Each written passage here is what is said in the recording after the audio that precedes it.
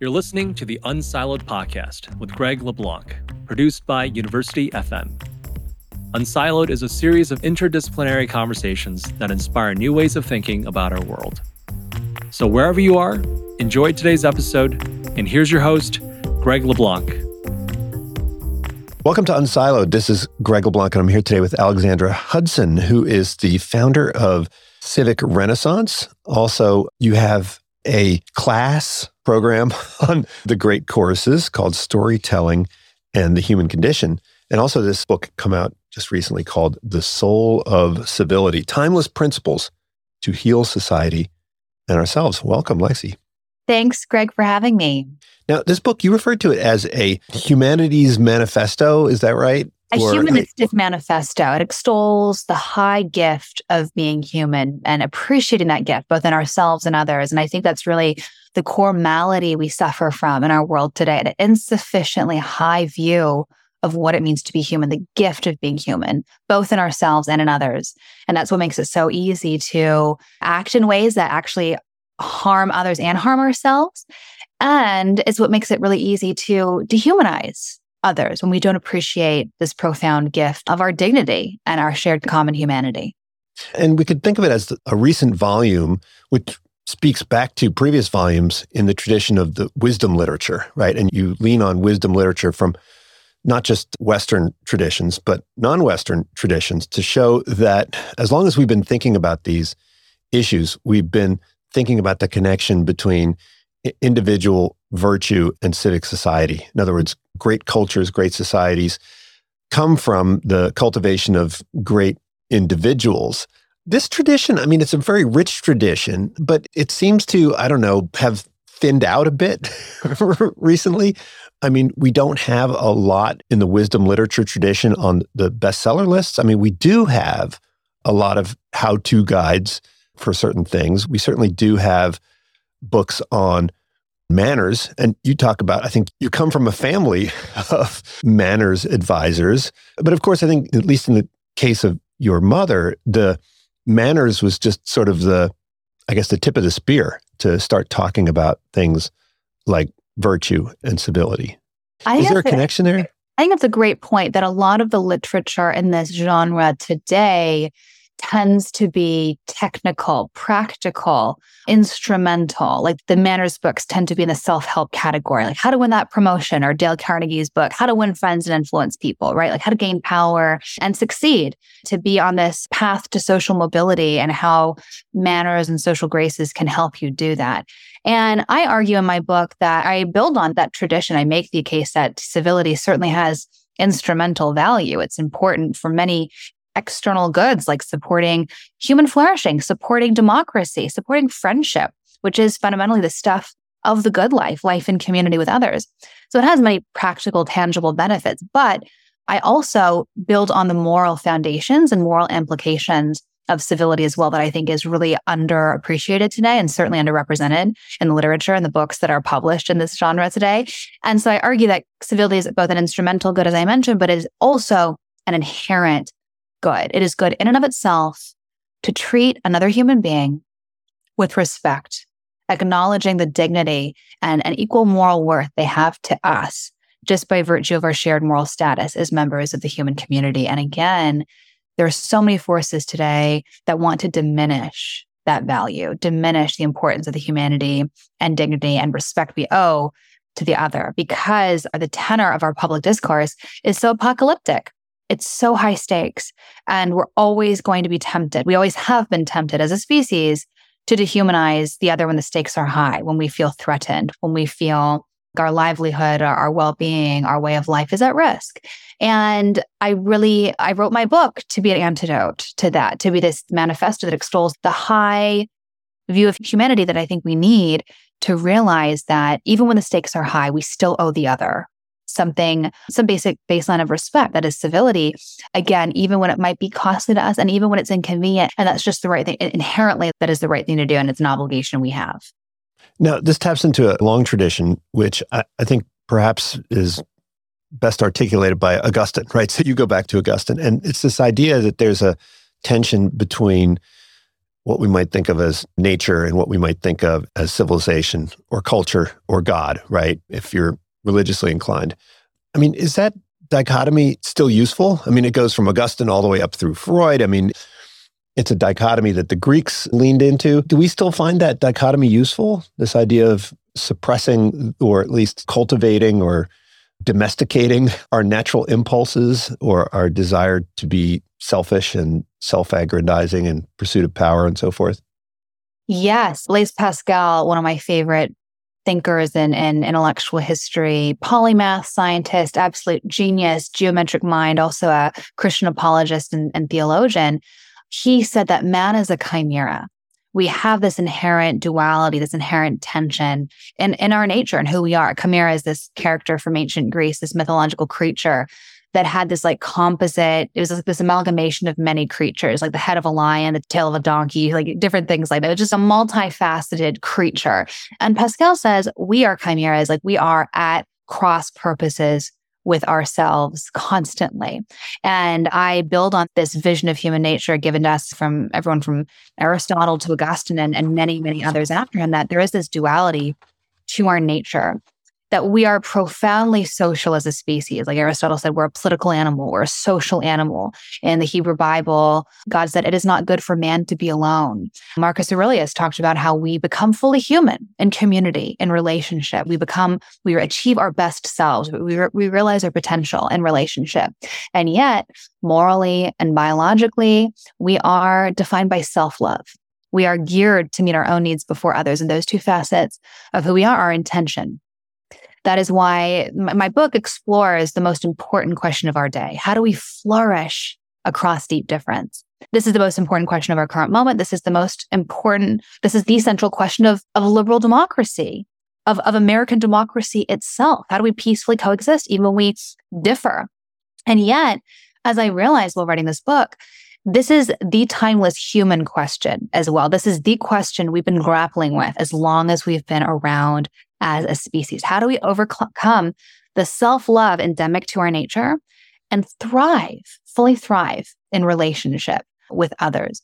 And so this timeless problem, and I also discovered that the solution is timeless. And across history, across culture, from the oldest book in the world in ancient Egypt to sacred Sanskrit texts, the Ramayana and the Mahabharata, to medieval texts on etiquette and manners, to the mismanners of the Greco-Roman world, a guy named Socrates, whom I tell the story of, to George Washington and others who drank from similar intellectual well as like the Jesuits. I talk about Della Casa, Giovanni Della Casa was an Italian Renaissance scholar and writer who wrote this great book on manners. But, a through line across these texts, across history and culture, is this idea of restraint, this idea of restraining our self-love, curbing what we might otherwise want to do or say, curbing those natural impulses that might undermine the social project so that the social project might flourish. And so implicitly, cultures across history and across culture have affirmed this similar view of human nature. And independently, sometimes there was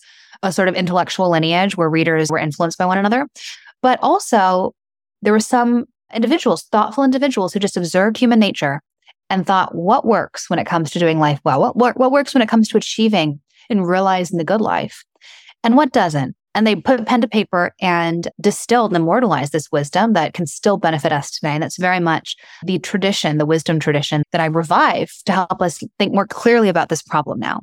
Now, look, if anybody who's studied history of philosophy or literature or religion has encountered folks like Pascal and Augustine and maybe even read Gilgamesh, but you highlight this whole strand of intellectual history which focuses on these folks who wrote books on manners and so forth. And I was unfamiliar with a lot of these characters, right? Like Petrus Alfonsi and Daniel of Beccles and Thomason and Dionysius Cato. I mean, I remember reading about how George Washington had that like guide that taught him how, when he read. But where did it come from? No one ever talked about that. But it's part of this rich and vibrant intellectual tradition that connected manners to morals, etiquette to ethics. Like how we behave affects our character and our soul, and our character affects our behavior as well. There is this reciprocal relationship, and yet it's not perfectly mirrored. And this is why I make the essential distinction between civility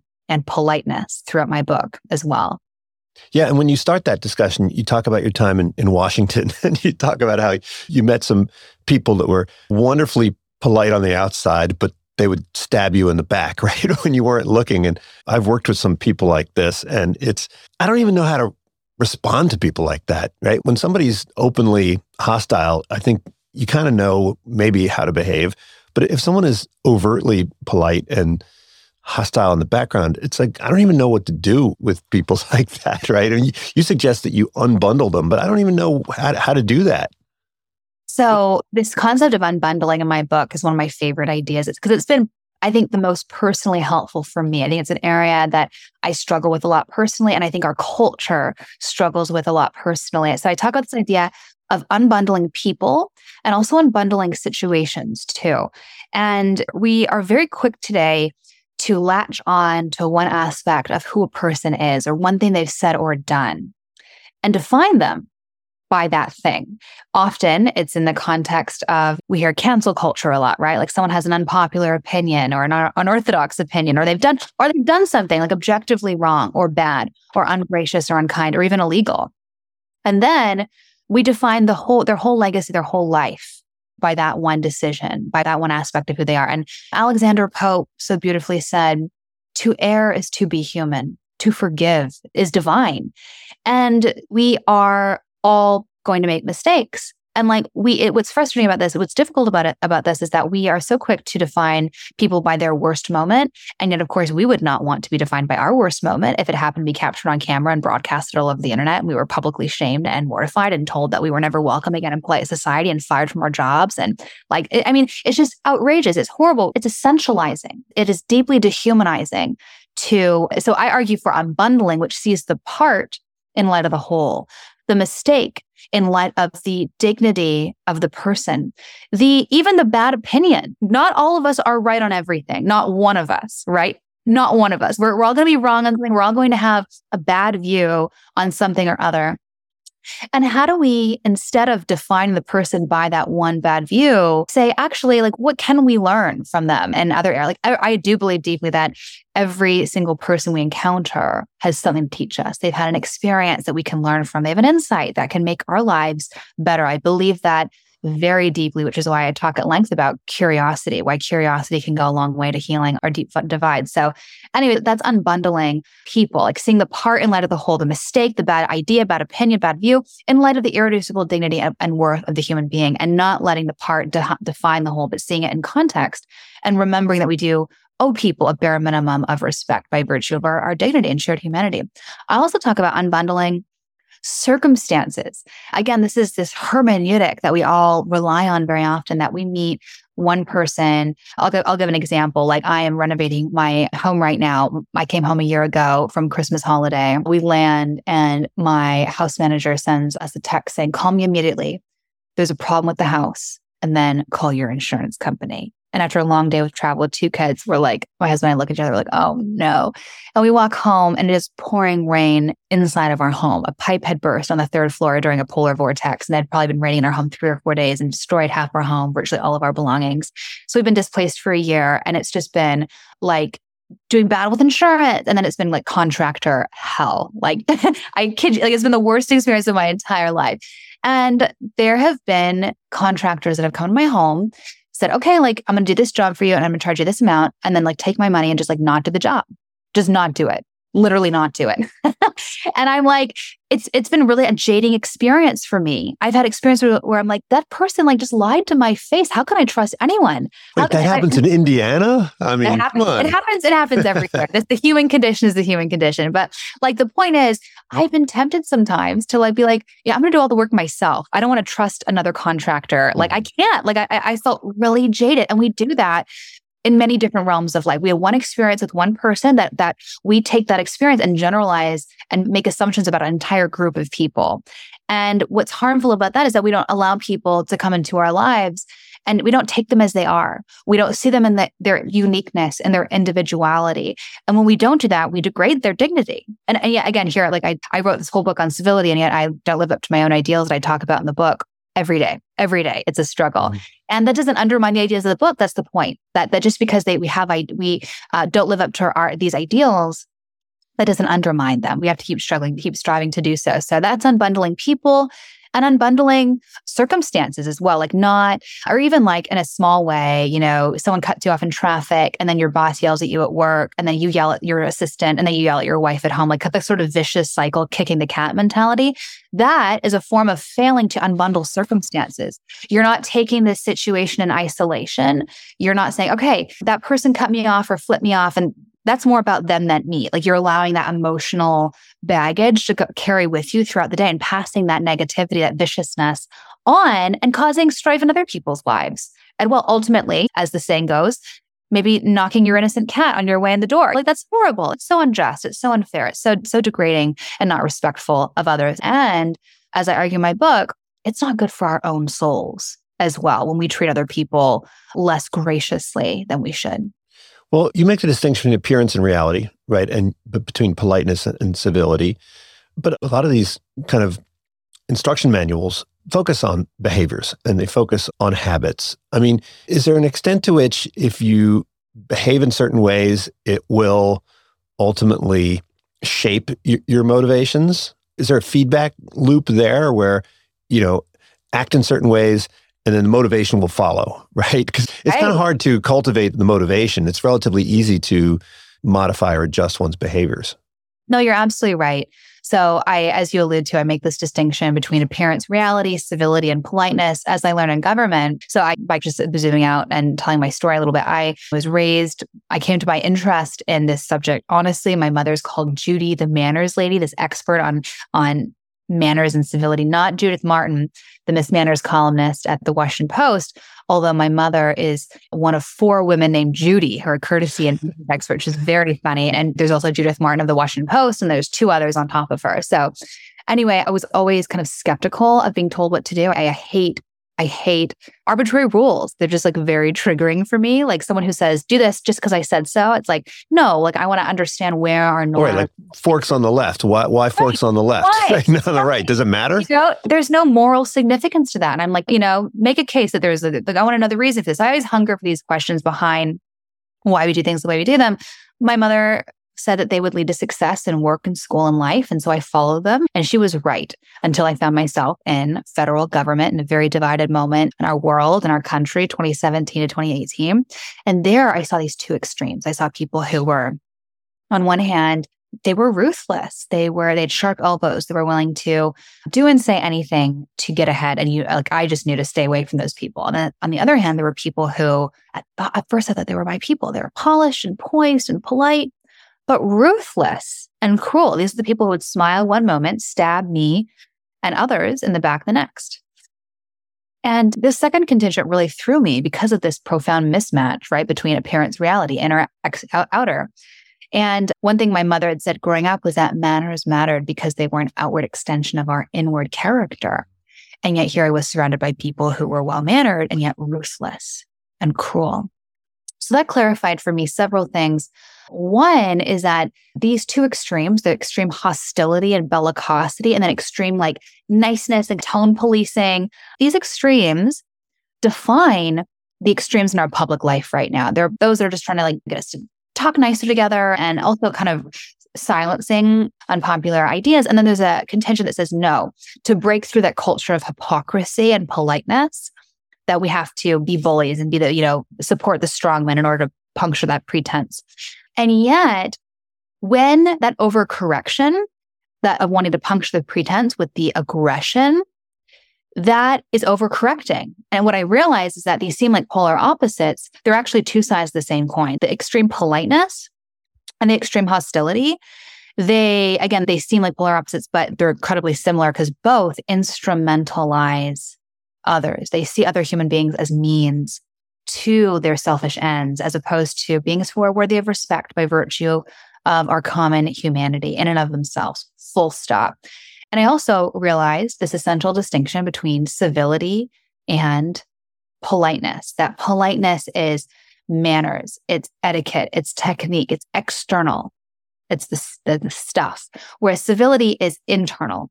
It's it's a disposition of the heart. It's a way of seeing others as our moral equals who are worthy of respect. And that crucially, sometimes actually respecting others requires being impolite, telling hard truths, engaging in robust debate.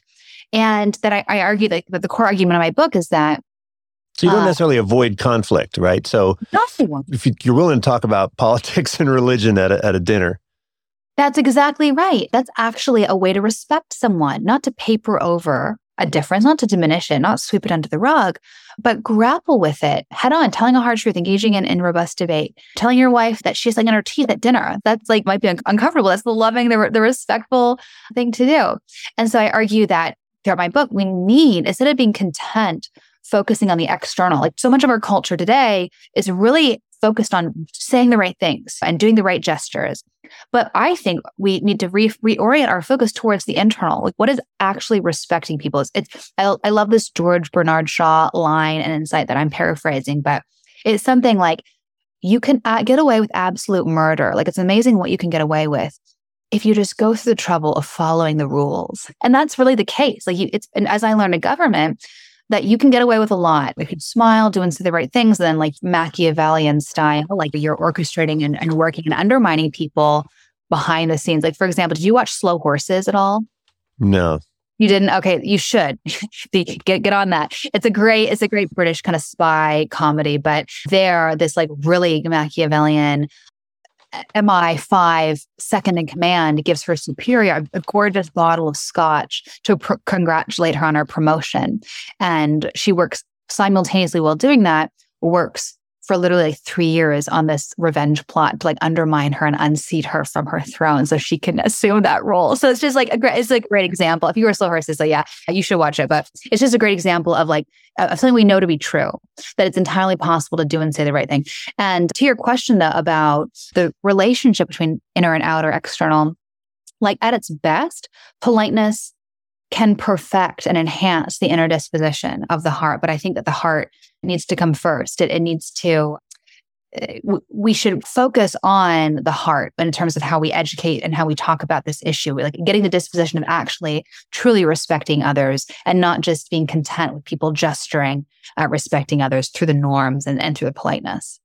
Well, do you think people can tell the difference? I mean, people talk about their brand, right? And you could make a case that, hey, politeness, this could be part of your brand, then people will think that you care about them and so forth. I mean, you talk about this asymmetric information problem, right? Like when we meet people, we don't know what their motivations are.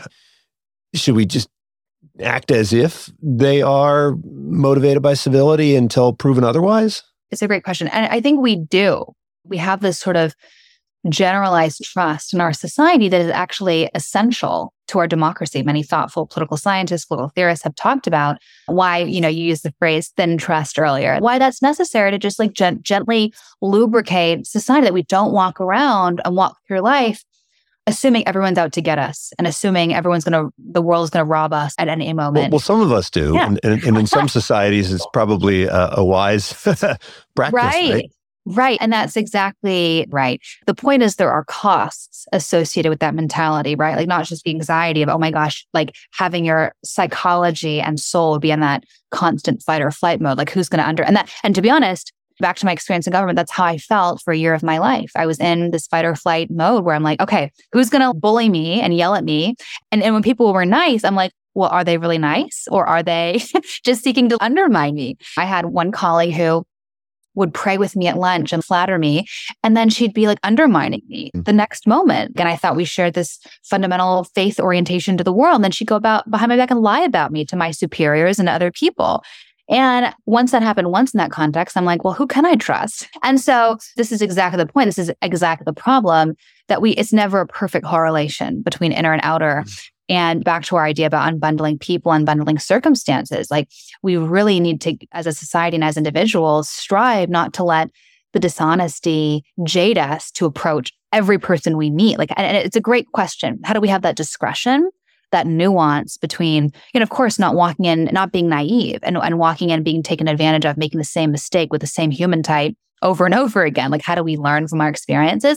But also, how do we not let past hurts, past wounds, past traumas define who we are and overcorrect, that we're not giving anyone the benefit of the doubt and we're really assuming the worst about people when we shouldn't?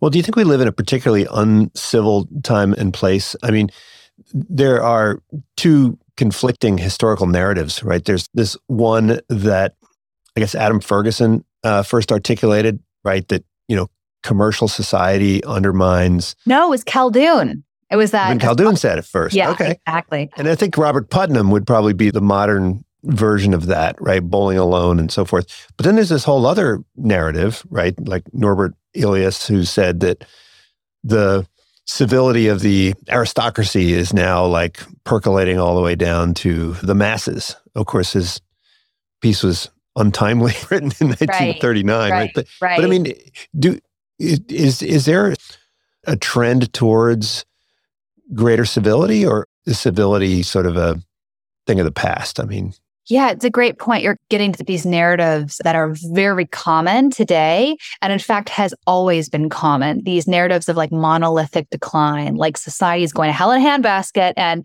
people complaining about kids these days, like Erasmus of Rotterdam, this intellectual superstar of the European Renaissance, and a guy who lived his life every 2 years living in a different court, tutoring princes and dining with aristocracy. He was just like great conversation and jovial and well-read and just like a genius, who also cared deeply about manners. He wrote a whole book on manners for children. And what inspired him to write this book? He had an encounter with an uncouth youth. And he's like, okay, enough is enough. I'm writing this book. So for once and for all, like improve manners in today's youth who have like forgotten manners, which is so funny because like complaining about kids these days, it's always been this, like people complaining about the degradation of manners of upcoming generations. I love this.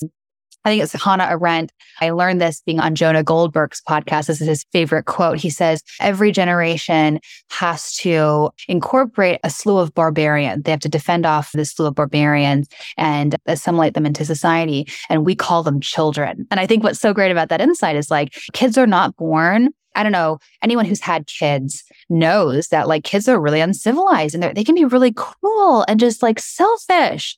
And anyone who says that human nature is inherently good and altruistic and generous has never been a parent. Like every day I am both teaching my kids and also trying to model for them service and self-sacrifice, which is cultivated. It is an act of human will and an effort to continually remind my children to think of the needs of, like to my son Percival, to think of his sister Sophia Margot, and for Sophia to think of Percy, and like not just to be monomaniacally thinking of oneself, because that's like the most natural thing in the world to do.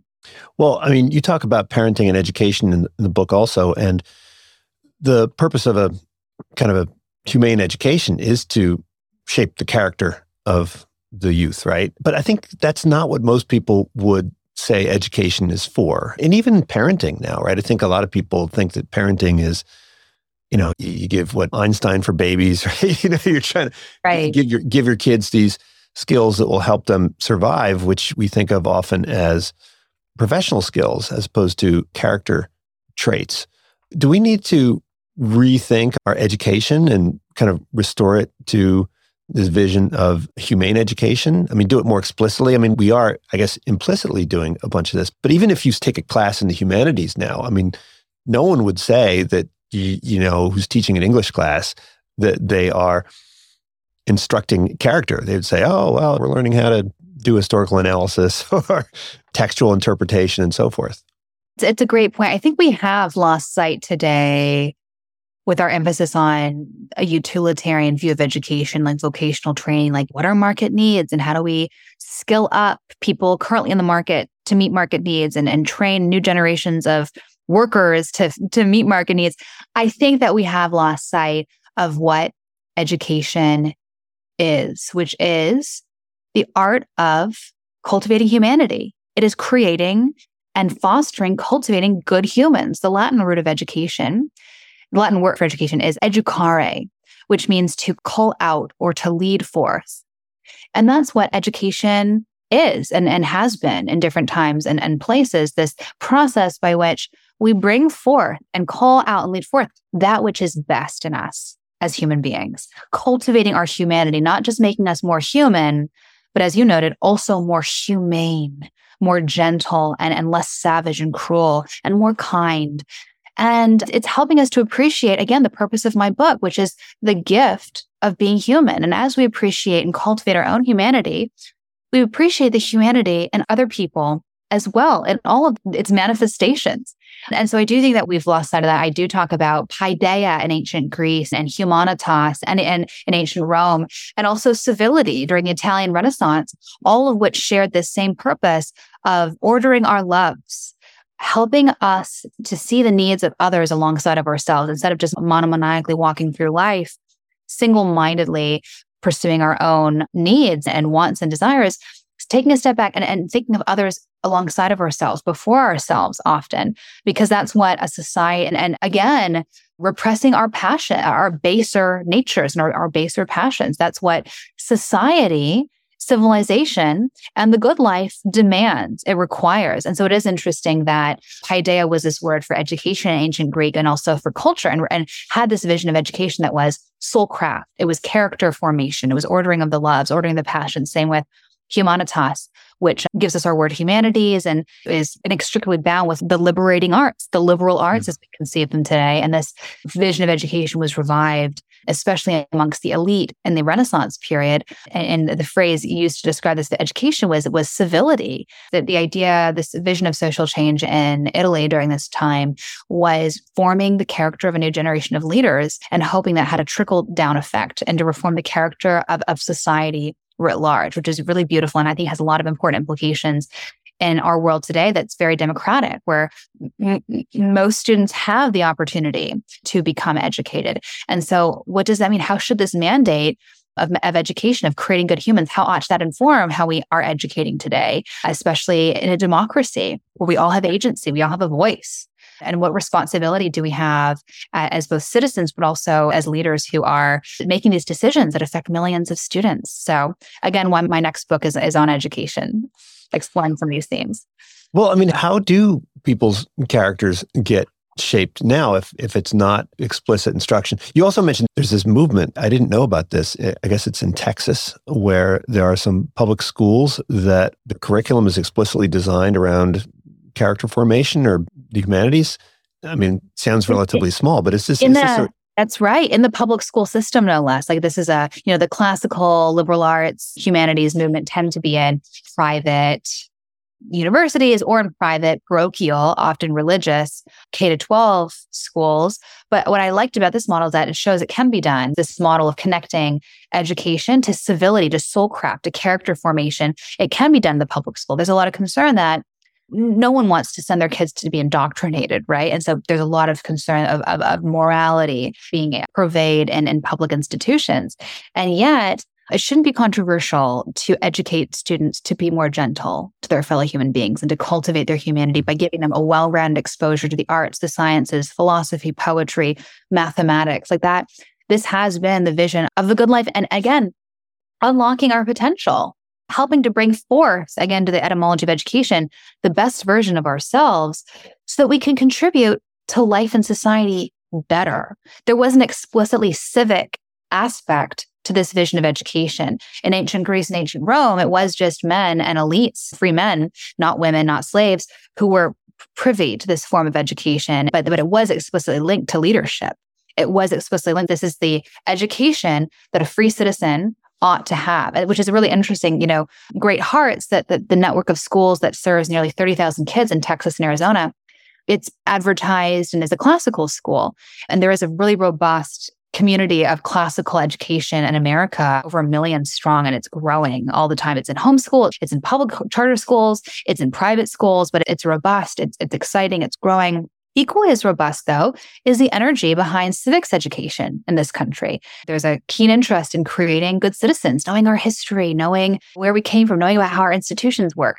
And what's interesting to me is that historically, these two modes of education were inextricably bound, right? Creating a good human was creating a good citizen, creating a good citizen was creating a good human, vice versa. And it was preparing us for civic participation and leadership, especially relevant in democracy. And today it's so siloed. It is so segmented. These communities, they don't know one another. They don't talk to one another. They're very well funded. There's a ton of energy around them. So it's one of my areas of kind of intellectual, but also practical interest, is like marrying these energies and reuniting them. And I hope that my book reaches both communities and continues to permeate both communities for that exact purpose, because they have been one and the same project historically. Well, you cite Erasmus quite a bit. He's one of my favorites as well. But, as we know, right, it wasn't that long after Erasmus was writing that we had these kind of religious wars that took place in Europe. And I think a lot of people compare the religious wars of the 17th century to what we're experiencing now. I mean, obviously, people aren't killing each other, but there are these divides around politics that seem to suck all of the oxygen out of more local concerns and local affiliations. And one of the analogies that you reference in the book is this idea of porching. Now, I'd never heard this term, porching. I love this term. When I lived in Philadelphia, we had front porches. And as I would walk home from school to my house, I'd pass all these porches and I'd see all the people on the porches. And it took forever to get home because, at least when the weather was nice, because you'd stop and talk to all the people on the porches. But there was a shift where the porches went from the front to the back. And this sort of deprived our sort of civic life of these kind of spontaneous interactions. But it seems like the thing that de Tocqueville saw in America, which was this robust kind of joinery, right? People would join things and join clubs, and like the Rotary Club. You were a Rotary scholar. These things, people now seem to spend more time worried about kind of national or international political issues and less about their kind of local communities. Is this a worrisome trend? What's driving this? It's absolutely worrisome. I'm so glad you brought up Tocqueville, because he made this observation in his Democracy in America about local governance being corroded by federal government. He said, he analogized local governance to a muscle, and that as the federal government gets increasingly involved in local government, the muscle atrophies. And once the muscle atrophies, it's incredibly hard to rebuild. And what I don't know. I mean, most people I know don't even know the name of their mayor, right? I mean, right.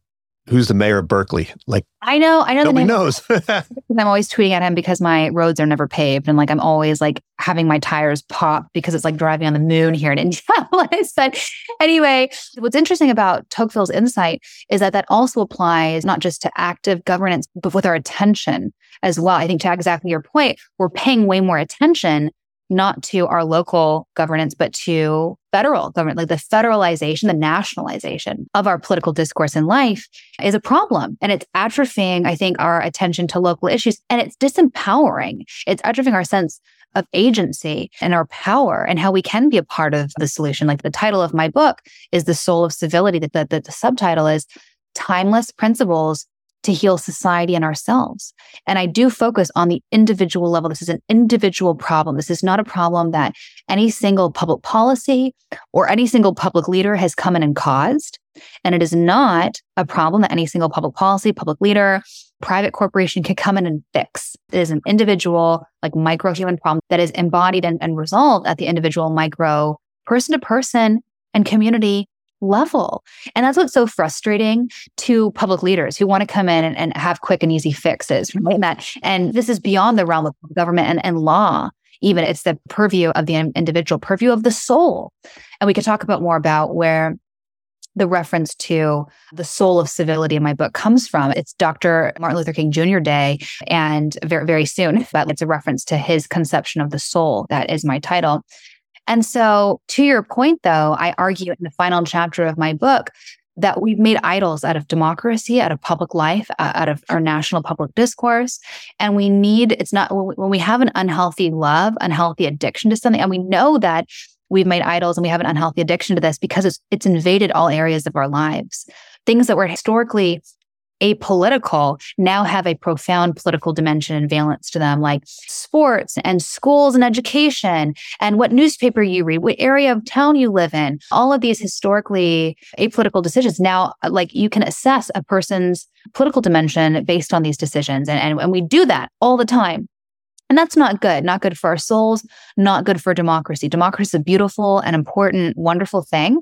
But there's such a thing as too much of a good thing. And we're overdoing democracy by making it part of every aspect of our lives. And we're undermining it as a result. We are not able to disagree with people rationally anymore. It's no longer two minds disagreeing. It's as traditional touchstones of meaning, faith, family, community, friendship have rescinded, people have derived their ultimate meaning and their identity in these public issues. And so now when there's a disagreement, they're put into fight or flight mode. They feel like the very essence of who they are has been under attack and they're reacting like a wild animal. They're like, okay, well, you're a bad person. You're a threat to who I am. And that's bad for rational, reasoned, deliberative discourse that our regime depends on. And so I argue it's not enough just to say, okay, we've identified an unhealthy love, an unhealthy addiction.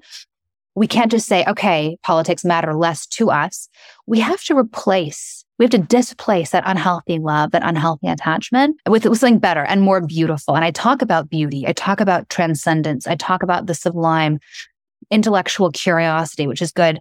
Intrinsically, it's the stuff of the life well lived to just be covering new intellectual territory and growing. But it's also, as you thoughtfully discuss, an essential tool to healing our divides, being curious about people and where they come from in the world and how they view the world, and not just saying, you think this, therefore, and I know everything there is to know about you. I also talk about friendship, especially friendship across difference. These are just a few of many examples I could have given of things that can restore our soul, fill us up, and cause us to have a little bit more grace and compassion when we interact with others and not immediately go from 0 to 60, fight or flight in the heat of a moment when we encounter someone who disagrees with us. That I think that we are all emotionally running on empty. We're all talking about the hard things all the time. And that's not good for our souls and certainly not good for our regime. Well, so then is this politicization of life sort of filling some vacuum? Because it doesn't seem like if the original tension was between self and others, this shift from concern with more local things with these national things, that doesn't seem like a move back to the self. It seems like a move towards some other collective concern, but one that's more distant and abstract. It's a great point. Like, I think another symptom of this misplaced meaning is that everything has a political dimension. I remember, where was I? It was my birthday. It was April, like 3 or 4 years ago now. And I got the devastating news that Notre Dame was burning. And I was so fascinated by the news coverage of that. Full disclosure, these days I do not watch the news. I'm like a not news consumer, because it's like I try to live out what I preach, which is like focus on what you can control. And so much of the news is like stuff we can't control and stuff that is like anxiety inducing and frustrating and angering. The anxiety industrial complex. Exactly. No, exactly. You're so right. But I was so fascinated with the news coverage of Notre Dame because you could literally write the headlines according to what outlet it was. It was like, a socialist outlet was like, and this is why Notre Dame's burning. And this is why we need more funding for public infrastructure, right? Like the conservatives in France are, cutting funding and we need more funding for public works. And this wouldn't have happened and others were like, and so this is why socialist government is so bad and like incompetent. And this is what happens. And it was just so interesting. People couldn't just be content with, this is a tragedy. This is so sad. Seeing this great masterpiece of art and architecture destroyed. It had to have, we are meaning-making machines. And if the most salient part of our identity and the core prism through which we see the world is our political valence, then we're going to map that onto everything. And that's so bad. That's really harmful for, again, seeing people in their full complexity, their fullness, their multiplicity, seeing tragedies as just tragedies or joys as just joys. And instead, we have to imbue them with all this baggage, again, whatever meaning we want it to have and to be. But I thought that was like a particularly interesting example of that. Yeah, I mean, I'm thinking about the debate over reading instruction, how phonics is the Republican way to teach reading. And holistic understanding is the democratic way of How funny. Teaching reading. It's like, what? Like, Right. you know, As long as you learn to read, like, that's great, right? right? How can that be a political thing? Yeah. And I think certainly this idea of a classics education has now assumed some kind of political valence as well, right? I mean, how did that happen? Yeah, I think it gets back to this discourse of a lot of these great works of art in the Western classical tradition. They were white men, and they were oppressors, and they were slave owners, and they were complicit in injustice. Confucius and Ibn Khaldun. Exactly. I mean, exactly. This is something I talk about in my TV series for Wondrium and the great courses called Storytelling on the Human Condition. I actually zoom out. I don't actually like the kind of the great books nomenclature. I prefer the great conversation. And this is, as I define it in my series, this is the dialogue about foundational questions that every single human being should have the opportunity to ask and answer for themselves in order to be considered truly educated. Questions of origin, purpose, destiny. Who are we? Why are we here? What is the best way to live? That these are thoughtful questions that thoughtful people across history and culture have reflected on and offered answers to. And we do ourselves a profound disservice if we don't grapple with these questions in the context of how other thoughtful people before us have answered them. And there's no universe in which one can, in good conscience, make a claim that the West is the only culture to have grappled with these questions or offered thoughtful contributions to this conversation. And this is exactly the point, that it's not a monolith, right? It is a dialogue. It's debate. Different people across time and place have offered different answers to this question. And that's why it's laughable. Even within the Western context, people have differed and disagreed, right? And this is why it's so laughable. And again, I think deeply dehumanizing to hear people say, oh, well, the whole Western tradition is just racist and patriarchal and white supremacist. It's like, what? Like John Stuart Mill argued for the rights of women before anyone did. Homer was blind, right? He was disabled. Augustine was from North Africa. Like he was probably a person of darker skin. Like there's just Epictetus was a slave, like there's just no universe in which there is this, every single person in this cultural context, cultural mill is the same. But that sort of false equivalency, like equating all of them, every person in this tradition and this dialogue is so reductive, so harmful. And we do ourselves a profound disservice if we don't engage with it. And we do ourselves a profound disservice if we just write it off unilaterally, as opposed to saying, where can we learn? Where are there things to be imbibed and where we can be challenged and grow from as a result? But some people would argue that the cultivation of the self is profoundly anti-political, right? So if you just cultivate your garden, then you will be complicit in the injustices around you. I think that's probably one of the arguments people would make against this idea that you start with cultivating your own virtue. And that's all, but that really is all we can do. We really can't force someone to cultivate their virtue. And that's what the world tells us to do. And it's so disempowering and it's frustrating, right? So we come along and we tell someone to cultivate their virtue. They're like, no. And we're like, okay, well, now what do I do? We can't force them to cultivate their virtue. Like it's just focusing on what we can control is the most empowering answer to the solution. And as I talk about my book, we have way more power than we realize to either be part of the problem or to be part of the solution. We underappreciate how our everyday decisions either support or detract from this joint project of living well together, this project of civilization, this project of democracy, that every moment of every day we have a choice to make. Are we going to consider the needs of others and the well-being of others alongside of ourselves? Or again, are we just going to single-mindedly pursue our own interests? And those that single-mindedly pursue our interests, and they annoy us. They degrade the everyday experience of life together. And those that go through life and intentionally sow these seeds of light and joy and brightness and kindness, those are, that is, I call it, we can be social gardeners. We can sow these seeds as an act of faith in the way that gardening is an act of faith. You sow a seed in the ground and a few months later, like an abundant crop what grows up, but you don't know what's going to happen. It's never a foregone conclusion. And there are many cases in which you sow seeds and cultivate crops that you might never see the fruits of in your lifetime. And that's certainly the same with how we live our lives every day, that our little acts, like they can either hurt people in ways that we don't see or appreciate, or they can make people's lives better in ways we will never see and appreciate. And I know that's true because I've had the privilege of learning and living with incredible women, my grandmother and my mother, who lived their lives that way according to this different logic of, I call this concept the mellifluous echo of the magnanimous soul. Magnanimous soul is this concept from Aristotelian philosophy where he talks about the human type that is so self-possessed that they can be utterly self-forgetful as they make their way into the world. And, my mom and grandmother, they were Mary Kay saleswomen. They were beautiful. They were always polished and put together. But they knew that. And the moment they stepped outside the door, they forgot about themselves. And that was very much the way that and they were totally, they thought that freed them to be totally other focused. And my grandmother, especially, she was someone who was just constantly sewing, constantly giving. She was unoffendable, which I call a superpower of the 21st century. Like, she was unflappable. You couldn't offend her if you wanted to. And we underappreciate that we don't have, if someone seeks our ill will, seeks to rile us up, we don't have to respond. That's within our control. She was excellent at telling, she encountered someone who was malicious and unkind. She was excellent at telling stories of exoneration. Stories, we're quick to tell stories of condemnation. That's a bad person.